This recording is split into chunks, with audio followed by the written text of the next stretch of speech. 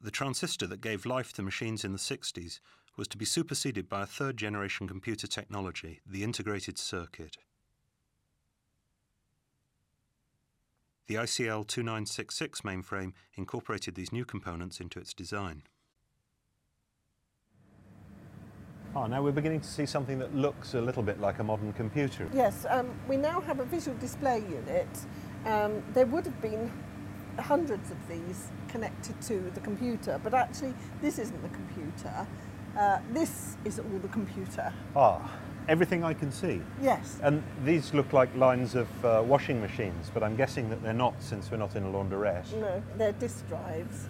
Right. And if you come over here, we can see I have a modern day equivalent of a disk drive compared to the disk drive on the ICL. The drive head comes across the platens, but this one is about 200 times greater capacity in data terms than this one here.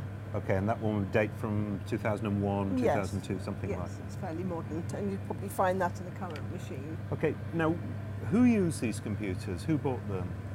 Government departments, universities and businesses. In fact, this one belonged to Tarmac, and they used it to process the records on maintenance and construction of the motorway system. So how was data input into the machine? Well, apart from the display terminals that I showed you before, where you would sit and type in data or load it in from a floppy, you would also enter data through using an 80-column punch card. So there would be batches of these cards and put onto the reader and read in to the computer. So that's one way of getting data into the machine. What about data output? Well, to print out the reports and summaries and things after the processing, it would come out on a line printer here. And I can just press the test print button. Oh, how wonderful. Right. And there we have the output. There we have the output. And let's open it up and show you the printout. Oh, lovely. Now this is a third generation computer. Yes, it is. So it had integrated circuits. Yes, right. Here's an example of one of the many thousands that are inside this computer. And this would have typically contained a couple of hundred transistors, Yes, equivalents, that's right, and yes. these would have been mounted onto circuit boards. That's right, yes, I have an example here.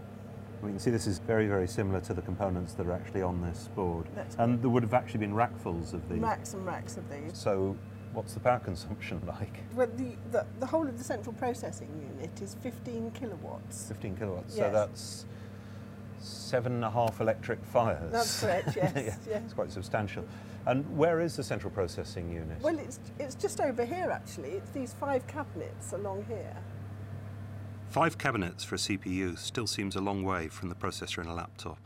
But all that would change with the arrival of the 4th generation of computers, when the same amount of computing power would be condensed into a single microchip.